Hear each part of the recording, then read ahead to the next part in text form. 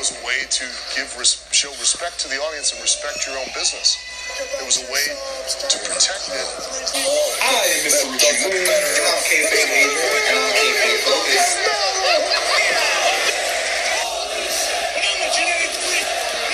Position I'd rather not be in, but the cream runs to the top. It's K-Fame Avenue. Ladies and gentlemen, Hills and Faces, casual wrestling fans, and all you smart marks, I am Mr. Richie Moon. And I'm K-Fame AJ. And I'm K-Fame Focus. And today we got a special guest all the way from Florida. E.A. I'm in the building again. Thanks for having me, brothers. Let's go. You already know. So we here, gentlemen, for Dark Side of the Ring. This is an interesting one. I don't know what we're gonna call this one. I guess we'll think of a title in the middle of the episode. We could call this the Sad Tale of Hulk. But you know what? But you know what? Look, I don't want to spoil it for the end. But you know what? I don't really think it was a sad story. But we'll wait till we get to it. We'll explain it. Let's start from the beginning. So how these guys met, I thought was like super interesting. So Animal is banging and clanging, and then all of a sudden, some guy just smacks him on the chest and says, "You should be lifting more than me," and that's how he meets Hulk. I thought that was gangster. Like, how you meet somebody, you just slap them in the chest. Like, if I was to ever meet one of y'all, and I'd be like, "All right, Richie, yo, I like your style," and I just cave your chest in. Like, how would you feel? Like, that's wild, damn. That's crazy, yo. He's bench pressing him. He's bench pressing. He just but I'm just saying, like, for you to meet somebody first day, that's different. Yeah, I mean, Hulk was a different type of cat. For real, like, woo.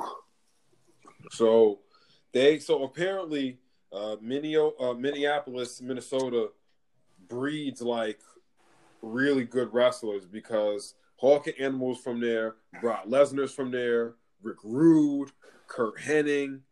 Who else? They had a couple. I didn't know that was they produced Scott Norton. They had Scott Norton. Yes, Norton, Jesse the Body Ventura. Jesse, like, yo, that's crazy. Like, we didn't know that they produced. That's a who's who of wrestling. They produced. Yo, low key, Minneapolis produced a lot of Hall of Famers, legends. You know what I mean? If you think about the people you named, those are people with like either brute strength or crazy athleticism. For real. He was actually working out. He was working out at Jesse the Body Ventura's gym when all this happened, and then they ended up being bouncers at the same bar in Minnesota. It wasn't uncommon for them to. It reminded me. I don't know if y'all ever seen the Vanilla Ice story. When there was a story supposedly like when Suge Knight and his boys have Vanilla Ice. Oh yeah, over the balcony. The funny thing is that's the first thing I thought about was Vanilla Ice. Yeah, they had him hanging over the balcony, and then it's crazy that they pulled that same shit to somebody in the bar that owed somebody money that they worked for. Yeah, because the bouncer, not the bouncer, the owner of the club was moving the white girl. You know, the Christina Aguilera. Yeah. We know the Britney Spears and all that. You know what I'm saying? The sugar booger, the nose king. The Fergie. So that's crazy that's what they worked on, but they were still in the gym. They were just like bodybuilders. They wasn't no wrestlers. They were just random bodybuilders. The thing is, at this point, they were like real sought out bouncers. Like, they were making way more money doing the nightclub scene than they did in the first couple years of wrestling. Yeah, as amateurs, that's absolutely. So the way it even came onto their lap, it was like out of nowhere. It was basically like, hey, I can do this. Like, they saw other people managing to do it, and they're used to tossing men for a living out of clubs. They even had this tripwire story that they had a tripwire at the outside of the club, and they'll throw people and see how far that they can go. Yeah, that's exactly how they met a guy named Ollie Anderson. And that was a guy that was running this company called GCW, Georgia Championship Wrestling. and he saw Hawk, and he made Hawk a deal. So Hawk was wrestling first, and then he seen a picture of Animal, and he thought that they were the same person because Animal was wrestling up in Canada, and then he brought these two together, and that's how they formed a tag team. He was like, there was two of them? Word. Let me ask you. At that point, they damn near looked identical from far. They had the same build, kind of the same style of dress, everything. Let me ask you a question. It might be a stupid question, but I was wondering this when the story of how they met and all that stuff. All right, now we know Hawk, his name is Joe Laurinaitis. That's no relation, right, to the one we know. Actually, right? Yes, they're brothers. Yeah. So they are literally brothers. They're literally right? brothers in real life. John Laurinaitis and Animal. I forgot his first name. No. It's Hawk, I think, right? No, it's Animal. It's Animal. Animal so that's really his brother. Animal was the one who was straight and narrow. Like he was like rugged and brutal in his mannerisms, but he lived a good life. He wasn't on drugs, nothing. He was Hawk's rock throughout this whole entire time they were a unit. So Animal is John Laurinaitis. So that's the actual fact that like they related. They that's his brother. Okay, I'm just double checking because I saw the connection, but I didn't see like if you look at John Laurinaitis to those who don't know and who John Animal, Laurinaitis is, they do not look people the power. same. John Laurinaitis.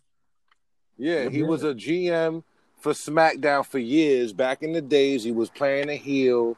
Like, go do your homework. John Laurinaitis actually started as a wrestler himself, but he wasn't as successful as his brother.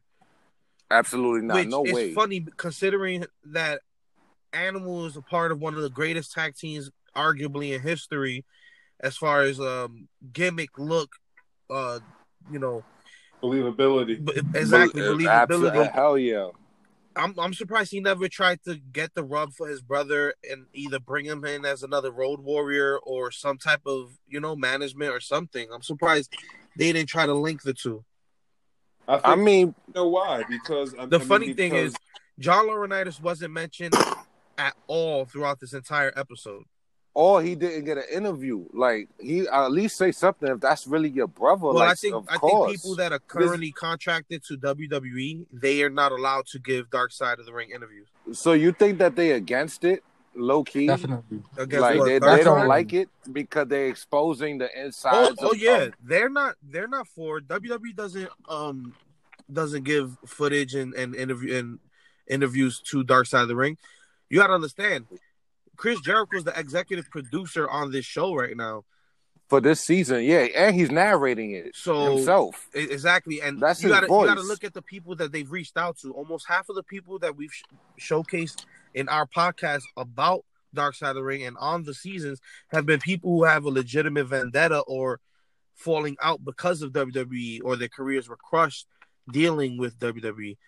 But Mick Foley, just a quick one, and then we could get back to the story. Mick Foley was actually in the last episode. Mick Foley's not contracted, you know what I mean?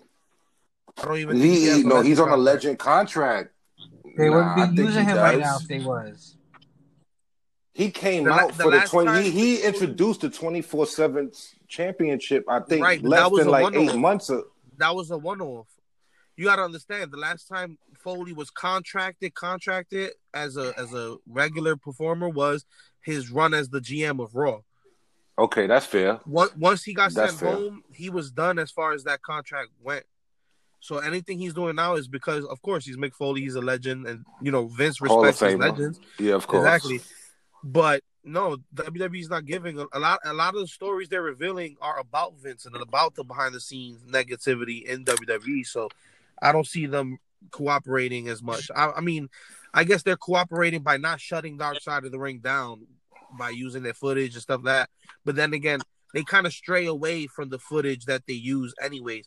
Because if you notice, anytime it's a segment from WWF directly, they use actors that are in covered in shadows and you don't see direct images of the face. So they kind of mimic what they're telling in the story in Dark Side. Yeah. So they don't cross that line of using WWE footage often. Yeah. All right. Okay. So all right, that's a fair. All right, we can get back to it. Animal got together, they immediately got put together with Paul Ellering, and I think that was like the glue that they needed, that they didn't even know that they needed, because Paul Ellering held it down as an in-ring manager and on the outside manager. Yeah, he was booking them in Japan and all over the world, and all over the country. This is the funny thing is, Animal's the first one to have the gimmick, the Road Warrior. He was that was his solo gimmick. It wasn't really gelling too much, and then they saw that Hawk, they actually confused Hawk for Animal, and that's how they came up with the idea of pairing them together as a tag team. Yeah, so I kind of alluded to that a little bit earlier. Yeah, that's when because Animal already had kind of the no, they saw the movie. No, he had like a biker looking gimmick, the jean jackets and stuff like that. Yeah. The leather hat.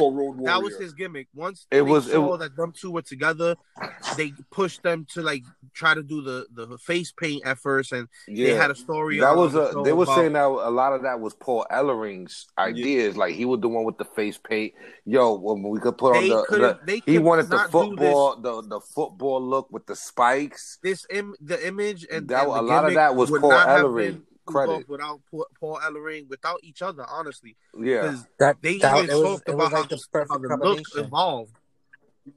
Mm-hmm. Yep. Actually, the look and all that it was very much inspired by Mad Max. Oh yeah. For sure. Hell yeah. And then the look of the mohawks, the post-apocalyptic the look of the style jackets, all that. Yeah, Animal actually made it. Like the shoulder pad with the spikes. Animal actually made that. Yeah, because he thought of it. He was like, "Yo, let's do like a football padding, and then let's just add the spikes for when we come out." You know what I mean? And then they will wear the singular, and they would drive around in a black truck, which is definitely a dope look though. Like if you think about it, that's intimidating enough for like kids that just watch wrestling for the first time, and you see these two coming out wearing that. You gotta also think about it. That's very original at that time. Just like Mad Max was ahead of his time, that look and that gimmick overall was ahead of his time. Hell yeah. We got to think about how many people were inspired by the Road Warriors gimmick. The most recent that comes to mind is maybe the Ascension, but so many people took that punk rock post-apocalyptic look, and I think if the Road Warriors didn't break that through first, I don't know if we wouldn't have. Imagine the Road Warriors absolutely without the spikes. It's almost not even like that's part of the entire look. If you look at Black Aleister Black right now, he sort of has that similar type style. Yeah, he has the spike jacket, but he has a more of a demonic presence on it. Yeah, but that's what I'm saying. Like that's the expire, and then he expired from that. Or maybe whoever gave him that gimmick when he came to WWE. Yeah, they expired that sort of like from L.O.D. You know what I'm saying? So that's way ahead of his time. Today in their prime, if they would have walked in today in their prime, everybody would be like, "Holy shit!" You know what I mean? This is different. Because we also got to understand that these guys were legitimate heavyweights. Yeah, for real. They not only could have, they did stand toe to toe with greats like Hogan and Andre, a whole bunch of people they stood across the ring from. They even had a video of Animal gorilla press slamming Hulk Hogan. When do you ever hear Hogan let someone gorilla press slam him? And he made it look easy, so they were beasts. Definitely. They were beasts. But Paul Ellering joins into the mix and becomes their manager. Let's let Richie continue from there. Facts, Paul Ellering was a man because Paul Ellering would basically take them from territory to territory, and they would get over, and then they would bounce. He would never let them get stale in one territory. So that's why they became legendary. Right, so when they went over to Japan, like I was about to actually get into that story, which I got into. I was gonna say when they went over to Japan, he pressed Hogan, like that was like that was crazy. amazing. Yeah, like that. They looked at it like that was the craziest shit they ever saw, and now they went to New Japan after already having a run, I believe, in AWA, WCW. I think they had a brief stint in WWF. Yeah. Their gimmick didn't really gel as much because at first it didn't really gel. They didn't see the vision yet. They didn't see the vision. Not at all. Yet. So this is the point in their career they start talking to Japan and start moving over there. But then when they came back, though, because this is like when they came back, they started getting like a big push, and they were about to get like a super big push. And this was around the '92 SummerSlam. But so during this entire time, they've also Animal's been talking about like Hulk's drugs issues and all that. Like like it wasn't really an issue until they got to the WWF. Yeah. And the '92 SummerSlam. I mean, you also got to think about it. The jump in the rate of pay that they were living, they were going from getting paid less than $100 a week, wrestling almost every night, as compared to their bouncer days. You jump to the WWE, you get in top dollar, and he had those demons already. So it was just amplified at that point. Facts. I think Animal said it best. He was like, "Yo, it wasn't no secret when we came back. Like, no, he was a partier. He straight up said it. The dude was an alcoholic and he was a cokehead.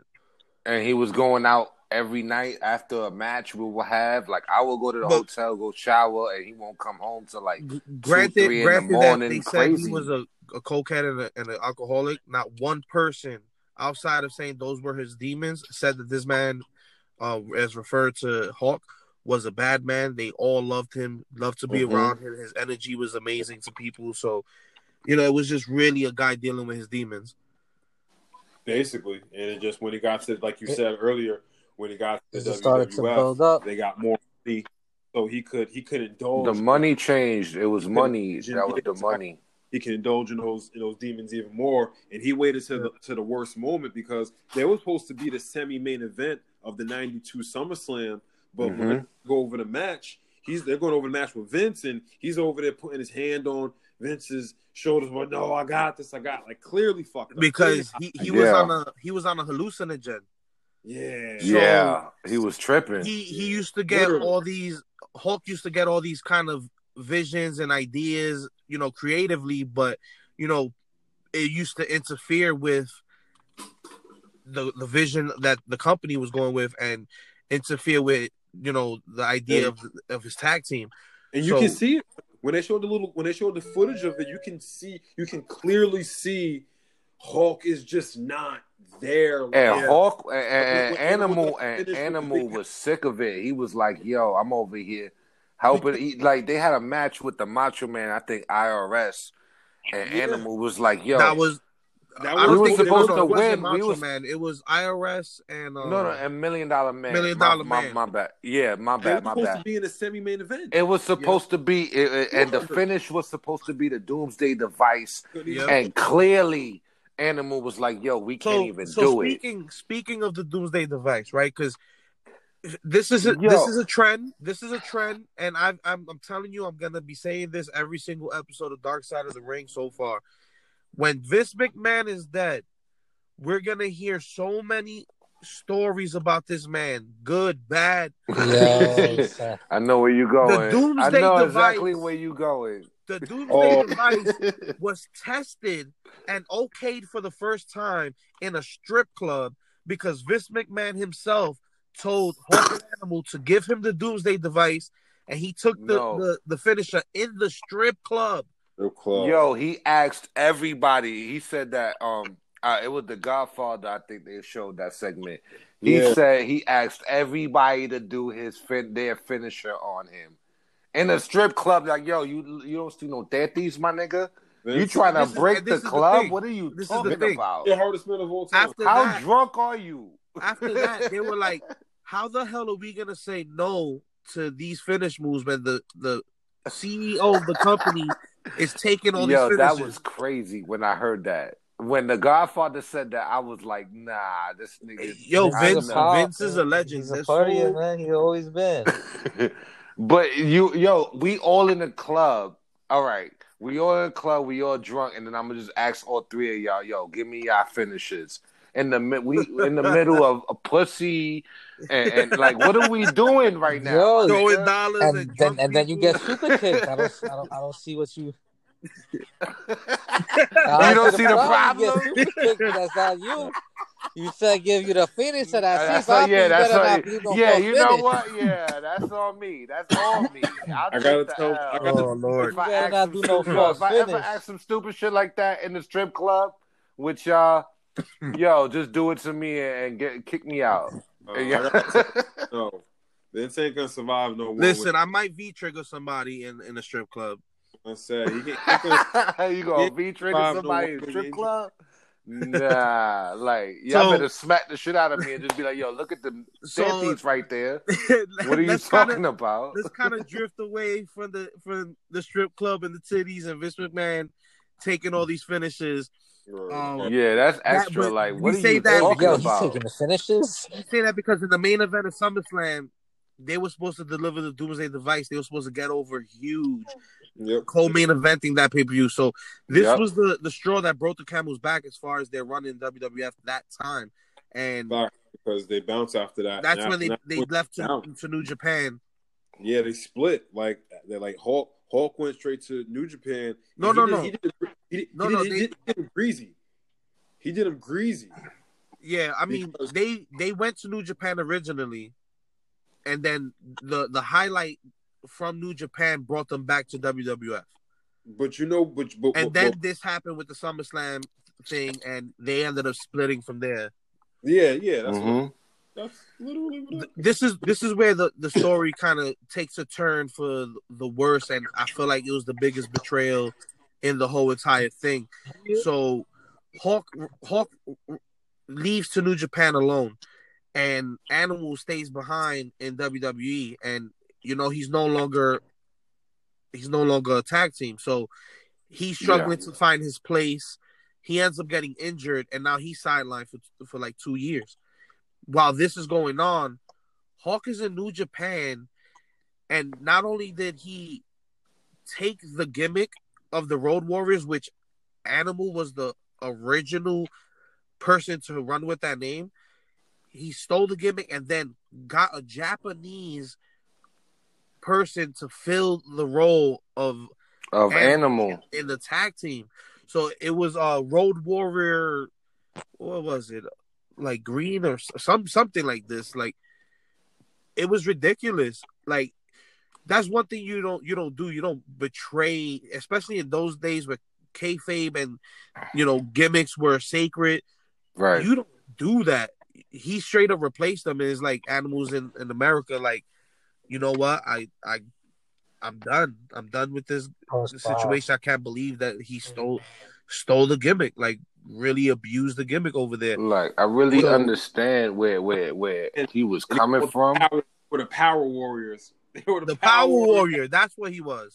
Like, yo, y'all was one of the biggest tag teams for a while over here. You don't do that, bro. And then, all right, because of your L, like let's say me and you, AJ, we a tag team, and then I'm holding a lot of L's. You know what I mean? I'm drinking too many Billies, and I gotta go do a match with you. And they fire me, but they want to keep you. They want to keep the name, but I go some like that. I absolutely feel Animal on that. Like I will feel it some type of way too. At this point, you're the person that cost us this tag team situation. You cost us main eventing as a tag team. Do you understand the capacity, the magnitude of that match? What could have done for tag team wrestling at that point? Hell yeah! It was co-main eventing the second biggest event in wrestling at that point. You couldn't even finish the finish. Not only the natural finish. Let's give them context. Let's also give them context. That stadium was in Europe, and it held over 90-something thousand people. Jesus. That was WrestleMania numbers, bro. Yeah, like, oh my God, like you not. Hey man, cocaine is a hell So of a drug. now, No. You know what? I was listening to a blog Cocaine is earlier a about drug. it's about some hip hop shit, but it was a quote that I heard, and they say, "Yo, certain times somebody's biggest demons be their ego," and I held that today. Like, yo, that's crazy. Like, so Sometimes because you biggest comfortable with what the fuck you doing, you don't understand how it will affect other people's lives. exactly. You understand? So it's like I could be the biggest fuck up to me. I'm still turned up. I'm still the man, but I don't understand how if I don't see how it affects y'all three lives. You know what I mean? Or our business or kayfabe ab or whatever because I'm the man. And like I heard that earlier and I really thought on that and I'm like, yo, that's some grown man shit. And I Yeah, think that's what happened with Hulk. and that's the thing. People see wrestling and they're like, "Oh, this guy fucking sucks," or "This guy is an amazing star." But it takes partnership to make Absolutely. wrestling happen. So, it's a Even if brotherhood. you're not even a tag, like is it if You you go need the other person you to make you look good. your So opponent, even if you're a he, heel or a face, you still need that to make the match look good, to tell the story that y'all trying to tell us. You know what yeah. I'm saying? So look what happened with Sting and Jeff Hardy. Like, come on. He came out there Now, obviously too much. And Sting said it when before he walked in the back. Yeah, this was bullshit. He was a professional. yeah. You still gotta be a professional. This is still your job. This is still what you love, right? This is what you wanna be. There's kids out here that wish they could be in your position. And you can't even do to finish that. It's just that, and you was supposed to win the match, so they Yeah. have to do something bullshit. You know what I mean? So I So understand 100% where, they even lucky that they made it on the card. like, I understand 100% where Animal was coming from with that situation. Like, Word. Oh yeah, that was So and Animal held it down. Like yeah, Animal, he did. He did. He was a true friend. He was a true friend and and he was still a professional. a He true was a professional professional. and a true tag team partner because he really held it down for him in moments where he didn't have to, and that's where I'm gonna kind of lead this conversation to next. So Hawk is in New Japan, and he's doing his thing over there, but the drugs, everything is catching up to him. So finally, he ends up catching. I don't know if it was a stroke or a heart attack, but he ends up getting told by the doctors that he doesn't have long to live. He Right. calls Animal and tells him, "Listen, you gotta come get me. I can't I'm die in not this dying. yeah. country." Yeah, I'm not Hold on, dying in hold this on, hold on, hospital. hold on. Let me stop the story. Go ahead. Okay, let me stop the story. Okay, he's in Japan and he gets hepatitis C. There you go. He conquers hepatitis C, but then he takes that and is like, I'm gonna still keep living the party and lifestyle. So he keeps living the party and lifestyle. Him and Hawk end up hooking back up. They go over to this tour in Australia. During this tour in Australia, Hawk and a bunch of the wrestlers go on like this kind of 2-day coke and hooker binge. You know what I'm saying? They out there doing their thing. And then before Hawk and Animal even wrestle, Animals sees like a crowd of people and like see like the ambulance over there. He goes over there and he sees Hawk laid out. It's like because Hawk is fucked up, and this is before they even wrestle.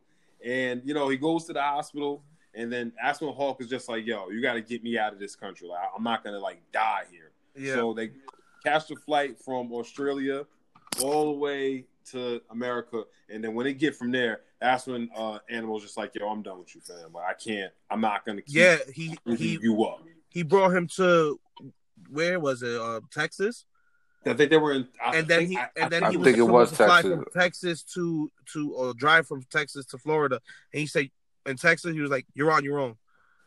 Like figure it out." And at this point, it's like you can't even blame Animal fulfilling his way, but absolutely not. Like through this whole documentary episode, Animal was actually the one that kept it tall. I never heard of any of these issues before this episode. Like, there was never a mention from like my knowledge of keeping up. Never been to mention all these behind the scenes issues between the tag team or like the Wise and they left. You know, they exploited it when they came back to WWF for their last run. Yeah, we're gonna. That's later. That's later in the episode. But so now after this experience, I guess Hawk. We gotta give Animal his flowers, man. Like, yo, he stood as a rider from day one. Yeah. Like we got. That's all I gotta say. Go ahead, continue. My bad. So now, Hawk finally sees the light, and he tells Paul Ellering, right, to bring him to this church or whatever. They make it to the church, and he ends up getting like baptized, and like a few days later, he sought religion. He actually, stopped doing the drugs, got healthier, got back into ring shape. He met his fiance, ended up marrying, and finally he was in a good place in life, and WWF finally comes back knocking, and this is where we lead to the storyline that was a little bit too real for some of them. Can I say a piece? I don't like. It was real.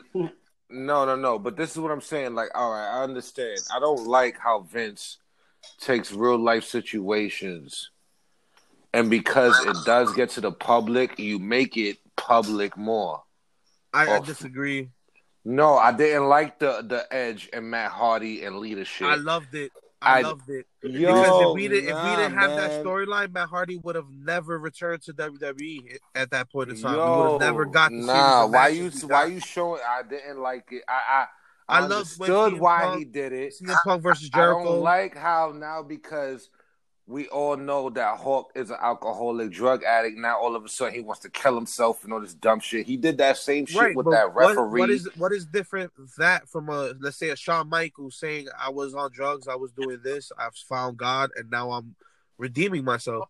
That was Shawn's story. But Shawn, that's why he retired after the Stone Cold match at WrestleMania with Tyson. But absolutely.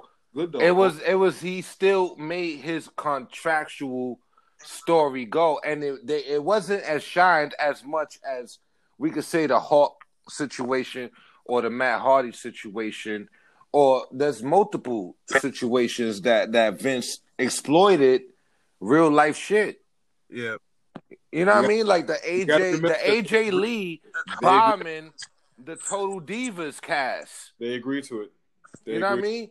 CM Punk. I don't know. I love when they blend realism, because it's true. Like CM Punk, exactly. The pipe bomb, that was a jaw dropping. Somebody like me that keeps up, knows kind of the ins and outs and behind the scenes, and could read through the kayfabe and sometimes even predict outcomes myself. I love when they give me that sideline of truth, like, oh shit, like I can understand if it's not really that crazy. Now you're telling me something. Now you talking. I can understand if it's not that crazy. Like no. But it hit because it was all facts. Yeah, you gotta remember, they always agree to it. Yeah. No. Not all of them. A lot of them wrestlers especially back then, they all went to business for themselves when they did them promos. Nah, Vince doesn't allow people to go into business for themselves. You know what I mean? That's a fact. That's one thing Vince is against. Everything you've seen was agreed upon. Yeah. Animal did say that. They're back in WWF. I just didn't. I'm just saying I did not like it. Now I can understand that. I could because you exploited, and he got personal problems, health, mental issues. Well, help the man, yo. That's why he passed away so early. But come on, right? But you got to see both sides. You got to see both sides, because WWE also does lessons through storytelling as well. There's been a lot of situations where they use, those real life past issues to make a redemption storyline or something that teaches something. You know. Let me ask y'all just a hypothetical. The only time that I don't agree where they use real life shit was Booker T, Triple H. That was the only time I didn't like it. There was no payoff. Booker should have won the business to punch Triple H in his face. But hold on, and there was no payoff. Booker T should have won that. Yeah, so that's a fact. That's a case where it's like you use this real life shit. You verbally try to bury Booker, and he didn't get no payoff at that at Mania. So that point is like, I agree. I didn't like that. But guys, let's give it works. Let's give Animal his flowers. Let's give. Go ahead. Finish off this Hulk story. So they do that last run with WWF, and then they didn't really like it. The fans kind of really like it, and with this story ends in a bittersweet way because, like you said, but you didn't mention the fact that when they came back, Vince had a new idea, and he brought in Darren Drozdov as Puke. The third Road Warrior. So this whole time to replace Hulk because of this situation. I see that was kind of my bad. I didn't forget about him. I just didn't think that he was like that. No, he was the catalyst for showcasing the fact that Hulk was drunk. On drugs. That was the story. They were having a rivalry with each other. It got to the point where Droz hit the Doomsday the Doomsday device on Hulk. The Doomsday device on Hulk. And so that's how personal it got. And there was a situation where Hulk climbed the Tritantron, and instead of helping him, he was supposed to go up there to go help him. Like that was what he was acting like he was gonna jump. Yeah, and then Droz was supposed to go up there and try to talk him down because that's what Animal thought he was gonna do, and then he pushed him off. So they kept producing this story, like, you know what I mean? Like they were trying to really get rid of him. Yeah, if you think about it.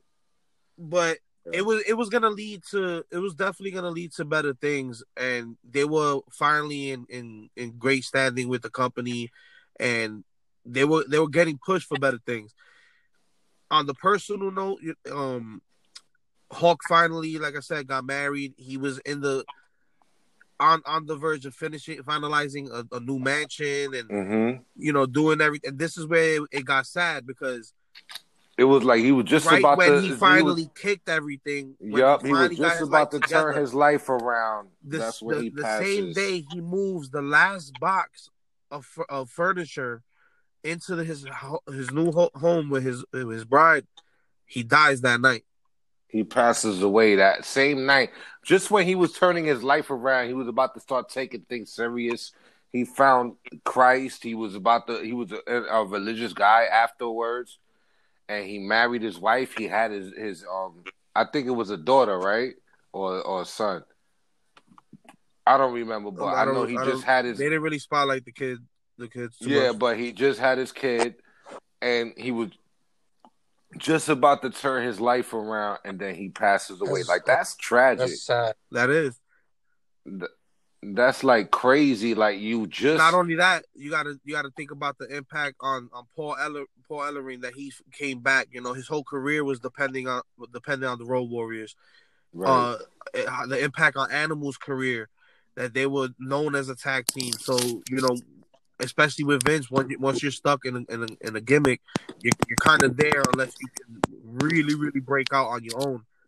So there goes Animal's career stalled again, and just the loss of a friend, a guy who was amazing but fought his demons, finally overcame them, and then sadly as a passing right on his prime.